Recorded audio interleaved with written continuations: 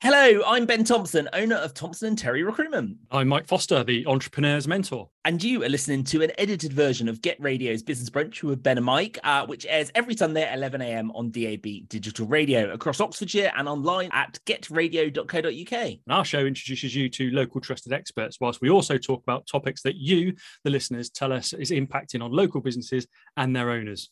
For copyright reasons, we cannot play the songs mentioned in the show, but for more info and Business Brunch related content, please do head over to getradio.co.uk. I definitely recommend it. Get Radio's Business Brunch with Ben and Mike, sponsored by We Do HR Support. Leave your HR to the experts so you can focus on what you do best. Good morning. This is Get Radio and welcome to the Business Brunch with Ben and Mike. My name is Ben Thompson, owner of Thompson & Terry Recruitment and indeed the Oxford Business Community Network. And my name is Mike Foster, the entrepreneur's mentor. Now, our show introduces you to local trusted experts whilst also discussing topical issues that are impacting on local businesses right here in Oxfordshire. Now, I'm really looking forward to today's show as I've seen up close the work of the experts we're welcoming to today's show. And I know that they will be sharing their knowledge, experience and expertise as they generally do within the sector that they work in. But plus, they also very closely work together already. So I'm sure it's going to be a great discussion in the show. So to tell you who we're welcoming today, our guests are Nicola McConville, who's a partner at Mishcon. Sue Staunton, who's the joint managing partner at James Cowper Creston, and Sarah Haywood, who's the managing director at Advanced Oxford. Now, Ben, my usual question for you. It's been a few years since I chaired Venture Fest and worked in the science and tech sector. So what's the latest news around the important sector for the Oxfordshire economy? That's a great question, Mike, and a question that I'm sure the listeners are dying to hear more about from Nicola, Sue and Sarah. And I'm sure both of them, so all three of them, will share great insight into the sector and what's happening within their own organisations. This is the Business Brunch with Ben and Mike. We'll be welcoming our guests after this. Get Radio! Welcome back to the Business Brunch with Ben and Mike on Get Radio. We're really, really delighted today to be joined by three guests to talk all about tech in Oxford. So let's start by giving the three of you a chance to introduce yourselves and the businesses that you represent. So Nicola, can we start with you? Welcome. Can you please give the listeners a brief overview of yourself and indeed your business? Sure. So I'm Nicola McConville. I'm a partner at the law firm Mishcon. And I spend my life advising companies and investors who work in the technology space, largely where companies have IP as a central or a core asset to what they do. Thank you so much. And same again for you, Sue. Please introduce yourself and indeed the business you're representing. Thanks, Ben. I'm Sue Staunton. I'm managing partner of James Cooper Creston, who are a firm of accountants and business advisors with offices throughout the Thames Valley, London and Southampton. And we've got a particular specialism in working with technology-based businesses, so those businesses that are innovative and, as Nicola said, based on some form of intellectual property. And I spend a lot of my time with very exciting businesses working in that sector. Amazing. Thank you so much. And last but not least, Sarah. Hello, I'm Sarah Haywood. I'm the Managing Director of Advanced Oxford. We are a business group bringing together companies, organisations and institutions from across the whole of Oxfordshire. What they all have in common is that they're focused on science and technology, so on bringing together innovation activities and turning new ideas into new products and services. Our mission is to bring insight, the perspective and evidence from business into all forms of decision making so that we can ensure that Oxfordshire continues to be an absolutely brilliant place for companies to turn science into new activities. Amazing. Thank you so much. So I'm now going to go back to you, Nicola, for the last part of this section, which is where you're first up to choose a song for our listeners. So what is your song choice and why have you picked it? So I'm going to start with a nice cheery tune because it is a beautiful spring day in Oxfordshire. So I'm going to go with Walking on Sunshine by Katrina and the Waves. Oxfordshire Station, Get Radio. Welcome back to the Business Brunch with Ben and Mike here on Get Radio. Before that song, you were listening to the introductions of our expert guests today, Nicola, Sarah and Sue. And then we heard the song chosen by Nicola, and hopefully you were all dancing as much as I was in the kitchen. But anyway, on to our round table today, where we're going to be talking about quite a generic theme around science and tech businesses right here in Oxfordshire and how they're contributing to the Oxfordshire economy so importantly.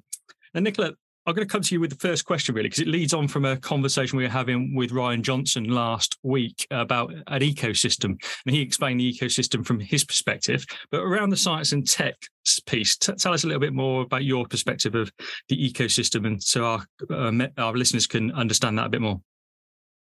So I guess from my perspective, the ecosystem breaks down into different component parts. You've got the University of Oxford, you can't ignore it, it's quite big, and produces a lot of the spin-out companies that are behind a lot of the developments that we see within sort of science and tech, particularly as they sort of scale and grow. And then you have sort of other clusters around Oxfordshire. So you've got the sort of growing cluster that we see at Headington. That includes, for example, Oxford Brookes University and the Hill and the Bioescalator, the Eagle Lab, as well as all of the increasingly growing, it would appear, developments of business parks, science parks, and labs. My office is in Botley. We're in the same building as Oxford University Innovation, and you walk down Botley Road at the moment, and sort of various former retail premises are all being converted into labs. And I think, kind of that is Oxford setting itself, or Oxfordshire setting itself up to continue to support those companies as they scale. One, in terms of providing sort of premises. We also need to look at talent and how we can attract and retain the right talent, but also funding as well. Sort of Oxford Science Enterprises has, been a fairly dominant force in terms of providing capital to spin outs from Oxford University, but actually our ecosystem is much wider than that. And so there are a whole range of companies that need investment, but equally there are a whole load of investors who are really interested in what's going on here and wanting to be part of it as well. Really nice way to open the round table. Thanks for that, Nicola. So just bringing the conversation across to you, continuing, I guess, under the finance umbrella. Why is Oxford such a hotspot for this investment and for such fast growing businesses? Why Oxford? I think there are a couple of things for that, and they sort of reinforce each other, really, Ben. So initially, the university has been a tremendous springboard for concentration of innovation and technology development. So we've got sort of world-class beating technologies coming out of the university. And that then creates what's called the second thing, which is a cluster effect. So businesses start to come together to support that technological growth, but also because in the area you will have lots of real stars in terms of employees, people who want to work within those sorts of businesses, and they'll all congregate into whether it's, as Nick was talking about, this ecosystem type environment. And it'll also start to attract the not just suppliers, but also the funders and so on and so forth. And then it starts to become iterative because they all essentially feed off each other. And you create that whole sort of ecosystem and environment within which these businesses can develop. So I think those are the sort of prime reasons as far as I'm concerned. Fantastic. And that leads us quite nicely, Sarah, to yourself, because you mentioned in your introduction about contributing to be a brilliant place. So tell us a little bit more about the measures that you would have to define what a brilliant place is. That's a really great question. And as you've already heard from Nicola and Sue, there isn't one magic ingredient. There are lots and lots of different things that drive the science excellence and the innovation excellence within the region. One of the first things I would say is it's around talent, around people. So without fantastic people, you don't have any companies. And this is really, really critical. And one of the things that we really benefit from within this region is the university's not just within Oxford, and we've got two amazing, very different universities, but both of them really contributing to the flow of people. But Oxfordshire's a lovely place, as we know, those of us fortunate enough to be within it. And it has a worldwide reputation. And so people want to work here. So that's great for our companies because people want to come. And we currently employ over 12,000 people in Oxfordshire, just in R&D intensive companies themselves. That's not all of the other companies that rely on that activity. So that's the first thing I would say. Sue and Nicola have touched on the really important element associated with money. So to have great companies, you need to have really good financial backers, particularly because companies can take a long time until they sell that first product or service. If you're creating a new drug, something that needs to go through a lot of research and development, it can take a long time. So you have to have people that will back the risk associated with that.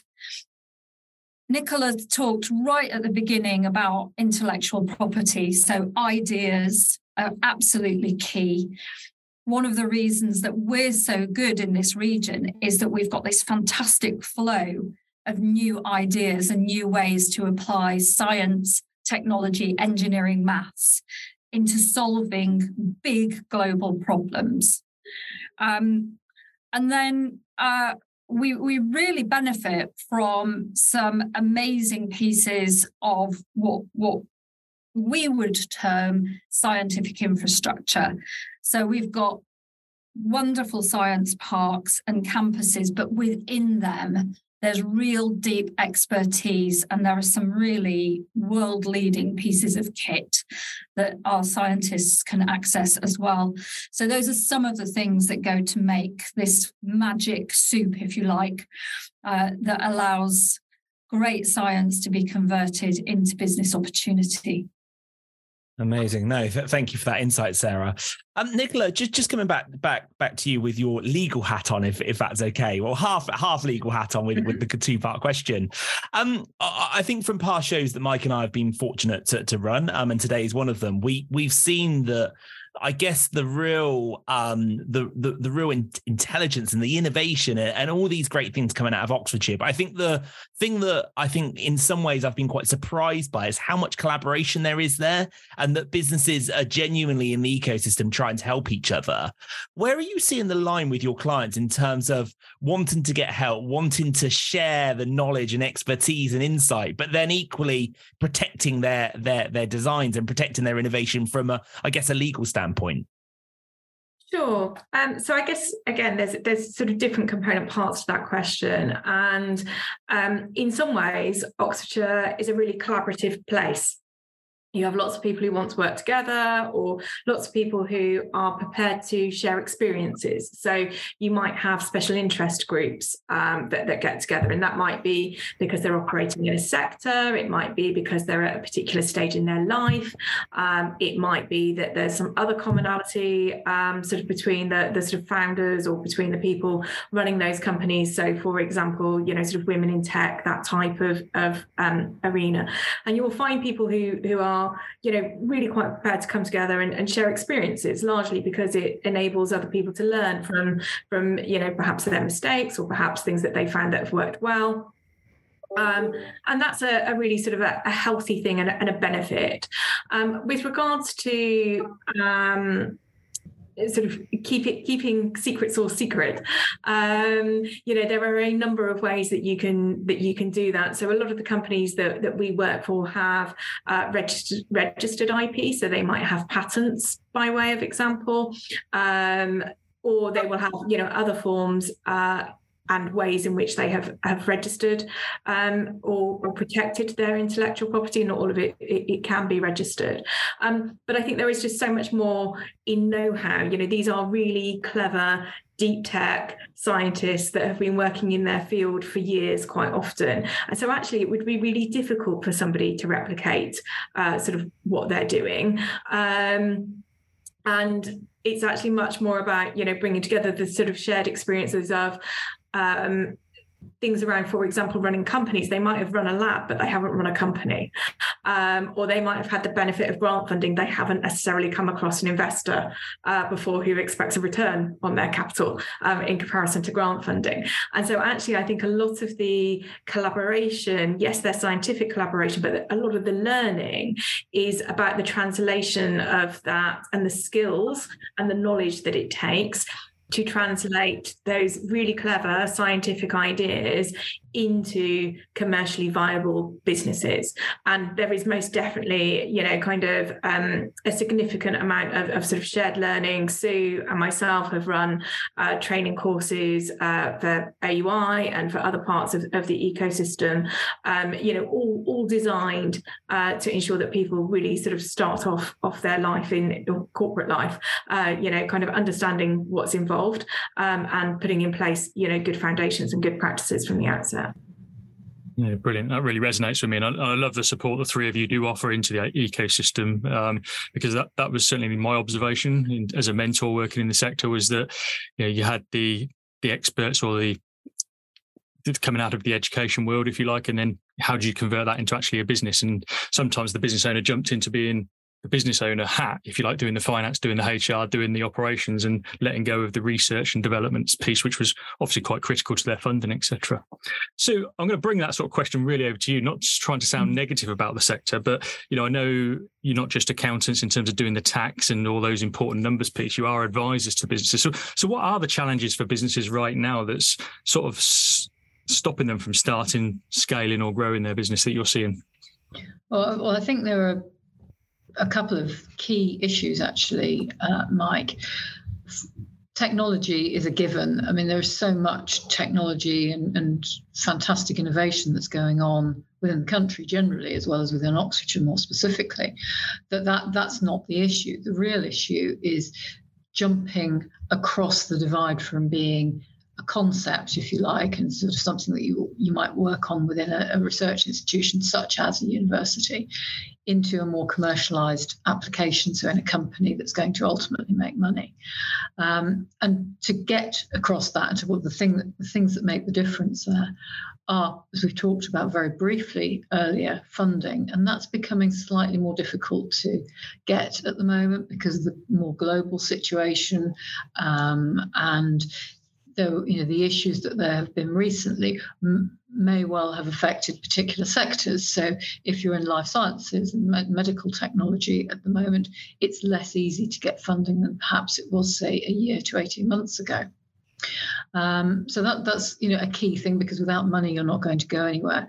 The other thing, we talked about people, and yes, there is a concentration of very good quality people here within the Oxfordshire ecosystem, but there aren't enough of them probably to go around. And so it's about attracting people into Oxfordshire, which is what Sarah and her team are trying to do. But it's an expensive area to live. And so I think, a big challenge there is actually how do you make Oxfordshire affordable to attract talent coming in that are going to be able to progress businesses. And until recently, also infrastructure was a big problem, because there just simply weren't enough locations within Oxfordshire for businesses to start out and grow and develop. And perhaps they might go into an incubator unit initially, but then after that, where do they go? Because there was a very limited amount of space. And we've seen that particular part beginning to shake out much more. I think Nicola was talking earlier about the wet lab space that's been being built across Oxford itself at the moment. So some of the old retail parks down the Botley Road are being converted into laboratories. Clarendon Centre has got laboratories going in there. There's other investment up at Headington as well. And also the University of Oxford is developing sites as well around its locations to try and provide more commercialisable properties. So there are a number of challenges. definitely the case so that businesses are surmounting those, but it is still a struggle. And I think, that's where do we need help in Oxfordshire? We need help to unlock funding. We probably need some more funds within the city that are easily accessible, not just for University of Brookes or University of Oxford companies that come out, but also for a wider number of innovative businesses that come from all sorts of different sources around the city and county. Can I jump in there? I think that's a really important point, because I sort of have this idea that all of the companies are coming from University of Oxford, and there is a fantastic pipeline of companies that come out of that university, 20 to 25 companies a year over the last few years. But actually, there are loads of companies that come from completely different places.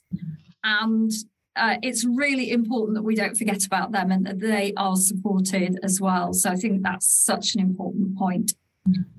Absolutely. No, absolutely. And Sarah, we will build on that in a couple of moments after a song. But to choose that song, Sue, let's go back to you. As with Nicola earlier in the show, you have chosen a song for our listeners. So what is your song choice and why have you picked it? Video Killed the Radio Star. Because I thought, well, I'm on radio today, so we probably need to think about that. Interviewing Oxfordshire's business leaders. This is the Business Brunch Podcast, sponsored by We Do HR Support. Leave your HR to the experts so you can focus on what you do best. Welcome back to the Business Brunch with Ben and Mike on Get Radio. Before that, very fitting song by Sue. We are speaking with our three experts very much about the science and tech ecosystem in Oxford. And before that song, Sarah made a really, really good point that, yes, there are around 25 spin-outs of the university each year, which is amazing. But a lot of the companies come from very different backgrounds. So, Sarah, can you share some of the backgrounds that you've seen companies come from? But I guess my secondary question to that is there a particular trait that you see in founders that has been quite consistent, or is there a particular mindset or a type of business that has been really successful? To your first question, where do companies come from? Well, we probably would recognise that for what we term an innovative company, they are going to come from universities. And the 20 to 25 companies that I refer to each year come through a route where the university is investing in them and is taking them through a process of company formation. And that's a process that's usually referred to as technology transfer. There are often lots of companies that will come from the university in other ways as well. Social enterprises, student enterprises. And of course, we mustn't forget that Oxford Brookes University is also an institution that's creating these kinds of companies. We've got lots of clusters of activity going on across the region. And if I just pick a couple, Harwell Campus and Culham.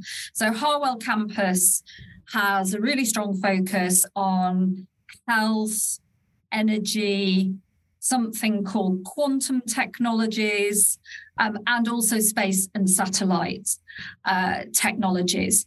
And there are lots of public sector research organisations working there, and we get companies forming from research that is taking place there.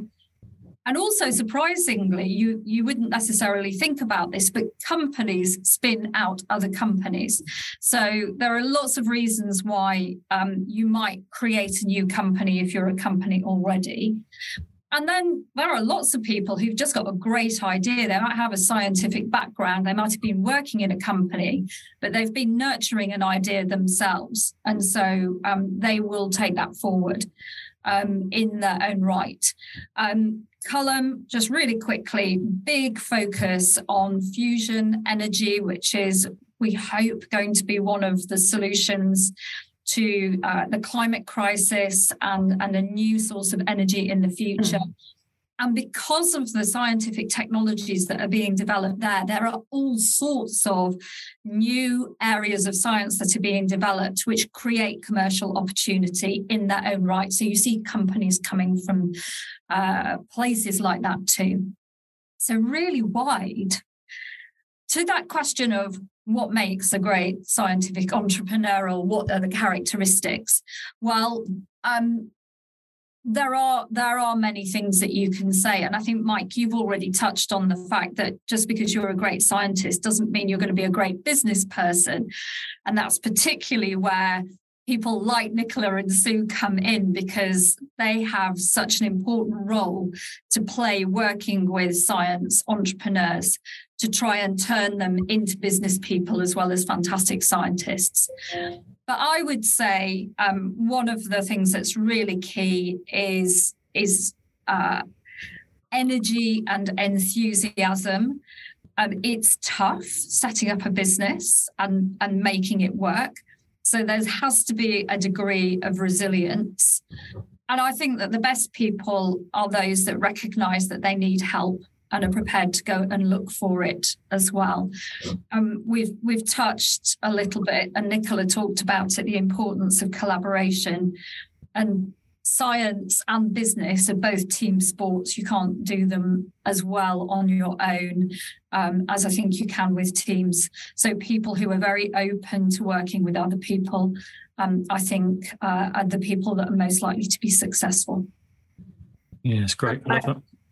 Go on, Nicola. Sorry, I would just echo that. It is very much recognising your own limitations, and I think one of the challenges, or sometimes a challenge that we face, is where you have an academic team and they've never failed at anything. They're very clever. They understand lots and lots of things, and therefore they think that they can, sort of run a company.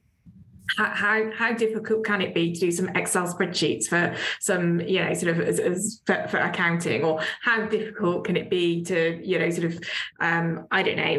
make decisions about a company or that sort of thing? And I think, to echo Sarah's point, one of the biggest things that we see with successful entrepreneurs is those that recognise their own limitations and recognise when they need to bring in advice, and the right advice at the right time. And this is where this is one of my pet topics. It's also where I err into danger and start talking about things I don't know, like sport. But by way of example, the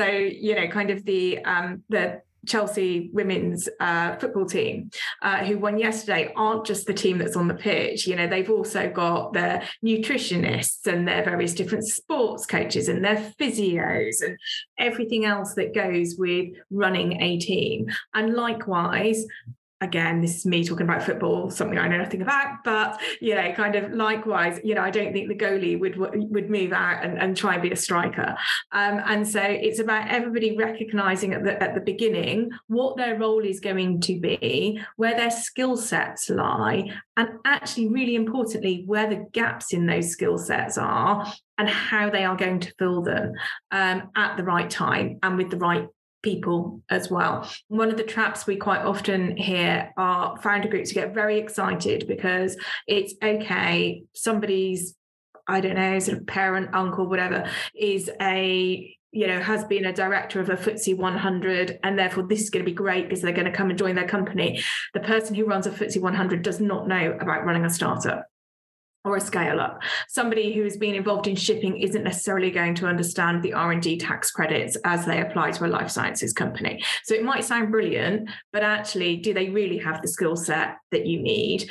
And, are they the right people to put around you as you're trying to grow sort of something from the ground through, various investment rounds through to exit? Love that. It really resonates with probably the easiest mentoring role I've ever had, which was talking to a academia who had spun out his own company. And he said, I'm getting really frustrated with these researchers. They're not as good as me. They're not as quick as me. They're not as efficient, and etc. And I'm really hating my job because I'm managing people I didn't want to do. I'm managing the finances. I said, well, why don't you just swap? Probably the easiest job I've ever had. And obviously he went back into research and development and did it the way he wanted to do it, and then outsourced and hired the people to do all the other aspects. So really easy piece from me. One of the things that I really want to build on is about this unlocking of funding for the wider innovative businesses. And Sue, one of the things I was certainly wanted to ask yourself today, so I may as well ask it now, is about SEIS schemes and how that can work on both sides of the equation in terms of those that may have some spare money to invest in businesses and those that how they can actually benefit from those that do have that type of investment. Because I think it's really difficult for people to find such investors. So can you tell us a little bit more and tell the listeners a little bit more about that? Yes, of course. So SEIS and what's called EIS as well, so the Enterprise Investment Scheme and the Seed Enterprise Investment Scheme, were introduced some time ago by government to incentivise investors to invest in early stage businesses. And so there are lots of rules around them, which I won't go into in detail. But essentially it means that for an investor investing in a company that qualifies under either of those schemes, they get a tax break. So they get a tax break on their income tax in the year that they invest, but more importantly, they get a significant capital gains tax benefit when the business hopefully is sold at some future point in time.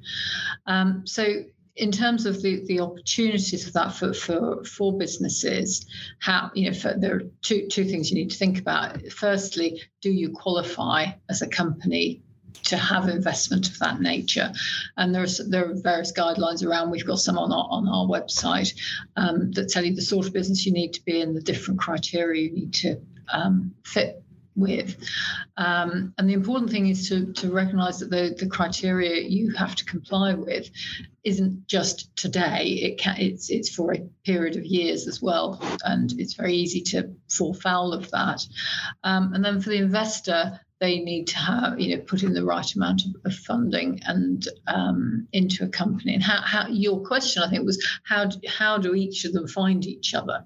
So there are a number of angel networks, so business angel networks around, and they're quite a good place to start really for an investor who's not done investment before, to actually access one of those, and to go along and see businesses profiling and looking for funding. It's a bit like Dragon's Den. In fact, Dragon's Den sort of leveraged off these sorts of angel networks, really. And typically, in terms of funding, businesses at this stage are looking for probably investment between 50 and 200,000, I would say, is a good sweet spot, and that could be broken down and shared amongst a number of investors. For a company, if I'm advising a company, I'd say try not to have too many investors of that nature, because then as you grow and develop and want more funding to come in, it gets more challenging because you're having to negotiate with many more people. But it's certainly an area of funding that is very, very useful. So the other thing I would say is that we don't hear so much of it at the moment, are about the consortia that come together in terms of sort of the virtual funding that you do online, but most of those will be looking for SEIS or EIS type of companies to invest in. One final point I would make is that these tax breaks only apply to companies, so you can't be a partnership or a sole trader with a great idea looking for investment and give people that tax break. Amazing. No, really good insight. Thank you, Sue. It is now time for a final song choice. So Sarah, it's your turn. Let's go to you. What is your song choice and why have you picked it? Nicola and Sue have both had choices which I think will probably have people dancing around the kitchen. So I'm going to go for another one.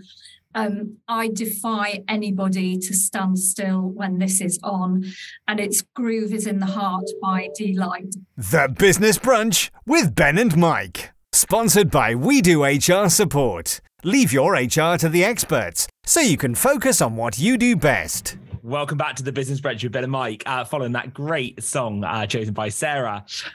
Sarah, I'm going to come back to you now and really just build on what we were talking to Sue about, really, about that collaboration between people wanting to get into the sector and people already being in the sector from a funding point of view. And now I really want to talk about an insight point of view. So what what can, I guess, commercial businesses outside science and tech learn from the science and tech? So if you're at home listening now and you run, I don't know, a hairdressers or a decorating firm or an accountancy firm that isn't specialist, like what can we learn from the science and tech sector? I think the first thing I would say is that everybody's probably facing similar issues. It's just, a level of scale and maybe different perspective. So we've talked about some of the issues around what great founders, what great teams need to run great businesses. And I think it's the same regardless of what business that you're running. So an openness to new ideas and an openness to explore who are the people that can help you. But I would really say not assuming that you know everything and that there isn't an opportunity to challenge yourself and take your business to the next level. When we talk about science and technology and innovation, we're usually talking about taking some great piece of scientific insight, and a perspective on how to cure disease, or some engineering solution, and thinking about how you can create some new way of doing things. And that's a type of innovation which is about creating things that are wholly new, things that haven't been there before. I mean, I'm old enough to remember the time that I used to carry a phone and a Walkman and a camera and, a pager, etc., etc. And now we just do it with one device because we've had this disruptive technology of smartphones that bring everything together for you. So the question I would pose to any business is, what are the things that you could be doing to bring innovation into the way that you do business? So if you're a hairdresser or if you're running a decorating business, you may not have an opportunity to apply new science and technology, but there may be ways in which you could embrace technology to help you manage your booking system, manage your diaries. Maybe it's about a website that promotes what you're doing. It might be about using social media to share reviews about your work or share images about what you're doing. And these are often things that businesses, surprisingly, even now, just don't spend time to invest in. We probably, if you listen to the news, and you'll hear lots of discussion about, the productivity challenge that we've got in the UK. And that productivity challenge is that question, how can we do more with what we've got? How can we do it more efficiently? And it might be about bringing in new skills. It might be about training people. It might be about embracing bits of technology. It might be about how you communicate and promote yourself. I think there's something for all businesses to think about there. Fantastic. Well, I'm sure this show could go on and on with the advice that you guys are very kindly sharing. But we are coming towards the end of our show, and we love to finish the show really with anything we've missed or really your top tip. So we've got a couple of minutes left. So from each of you, if we can get probably a 1 minute top tip or something that we've missed from today's show. Nicola, do you want to kick us off? Ooh, a top tip. I think the one thing that I would emphasize, and I emphasize again, is about knowing your limitations. If you want to have the true impact and reach the true potential that your very clever idea has come up with, then actually what you need to do is you need to be, combining, sort of leadership, expertise, and also de-risking your company as well. And the way that you de-risk your company is you understand the environment in which you're operating in terms of compliance, but you also de-risk it by bringing the right people on board and recognizing where your skills gaps are. So I think that's what I would be saying is that, if you really want to achieve innovation, true innovation, then that is a combination of leadership, expertise, and de-risking. Great tip. Sue, what would be your tip for the listeners? Well, my tip is not to, if your ambition is to grow and develop your technology-based business, two things. Firstly, building on what Nicola said, accept your limitations and the fact that you may need to bring other people in. In fact, you may need to exit the day-to-day running of the business as it develops later on if you want it to achieve its full potential. And the second part of that is that be prepared, if you want to expand your business appropriately, to give away, in inverted commas, a proportion of your business in order to get the right level of funding into the company. And that's something that Nicola and I often see business owners very, very reluctant to do. But I would pose back the question to them, is it better to have 20%, 30% of a business that's worth millions and millions, or is it better to have 100% of a business that you could only have the resources to develop to £100,000 worth value? Great tip. And Sarah, what about yourself? I'll continue on the theme of finance, and this is a little bit more of a practical pointer, hopefully, for anyone who is thinking about looking for angel investment, so business angel investment. There is an association called the UK British Angel Association, UKBAA. Stick that into a search engine of your choice. And they've got a directory of angel networks on there, and it tells you what those angel networks are interested in, so sectors that they'll invest in. It's a really great starting point if you're thinking about looking for angel investing opportunities. And it will tell you a little bit about how to get in touch with them and whether there are any costs in so doing. So it's a really great resource, and lots of people don't know it's there. Amazing. No, great way to end the show. So thank you so much to our three guests. We've had Nicola McConville of Mishcon de Rea, we've had Stu Staunton of James Cowper Creston, and we've had Sarah Haywood of Advanced Oxford. Thank you so much to the three of you for sharing such honest insight and such fascination with our listeners. So thank you so much for that. Thank you. Thank you. Yeah, and that's a thank you from him and a thank you from me, because again, I thought I knew a little bit about the science and tech sector, but I've learned something new again today. So thank you very much. You have been listening to the Business Brunch here with Ben and Mike on Get Radio. We're back next week when we're going to be talking to Darren Owsley of Perfectly Wrapped, Emma Finneran of By Emma Finneran Interiors, and Martina Landhead of Instill Design. And we're going to be talking about all things home, kitchen and bathrooms here in Oxfordshire. And finally, that reminder that you can catch the show on the radio or online each Sunday at 11 o'clock. Our podcast comes out on all the favourite platforms on a Monday morning. And then you can look out for the video format on the Get Radio Facebook page or on their website each Tuesday. But for now, enjoy the rest of your Sunday, and we'll see you next week.